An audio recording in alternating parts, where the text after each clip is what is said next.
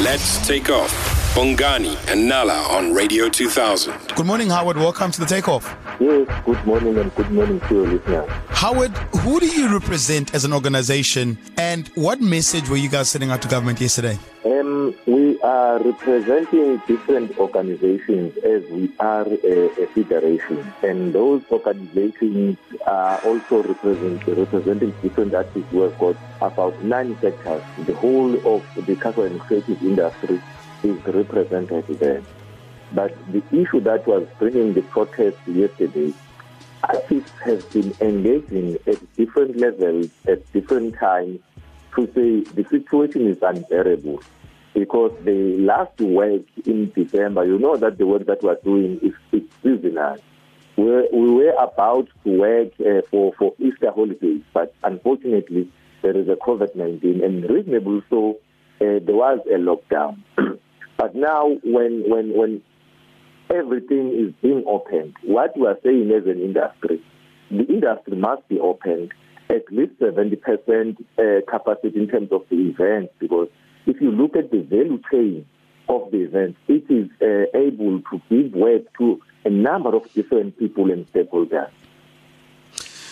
Howard, so I'm also in the creative industry, and I'm also struggling financially, because of lockdown. But on the other hand, just observing on how people act, especially in places like clubs where there's alcohol consumption, how do you think safety measures would work? Because as much as I want the industry to be open, but I also want lives to be saved. If you're looking at it now, we've lost 14,000 people in the country so far.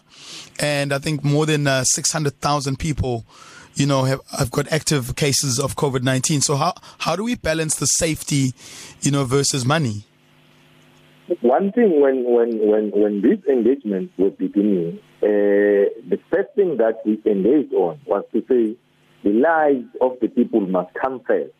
Obviously, that's why we are not talking about 100%, we're talking about 70%, so that we will allow a space of a social distance.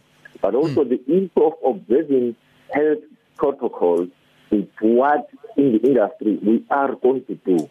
That's why in the memorandum, the artists have suggested that there must be a monitoring committee that will be formed at all levels.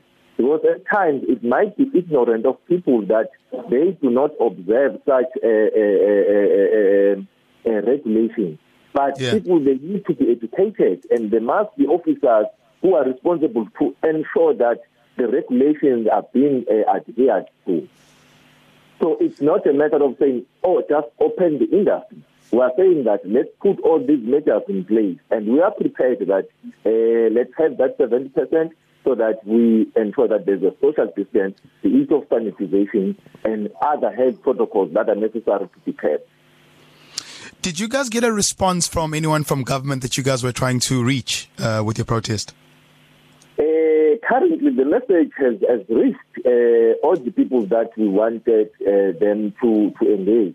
And as of today, we are beginning the engagement with different stakeholders. There are few meetings that we had yesterday, but effective meetings are beginning today and onwards. Because in the memorandum, artists have said that they are giving the government 10 days of a decisive engagement so that there will be a way of ensuring that the issues that have been raised, they are attended to. So within that 10 days is to try and find ways that are going to take into cognizance that there is a coronavirus, and it's our collective responsibility to ensure that all citizens of the country are safe.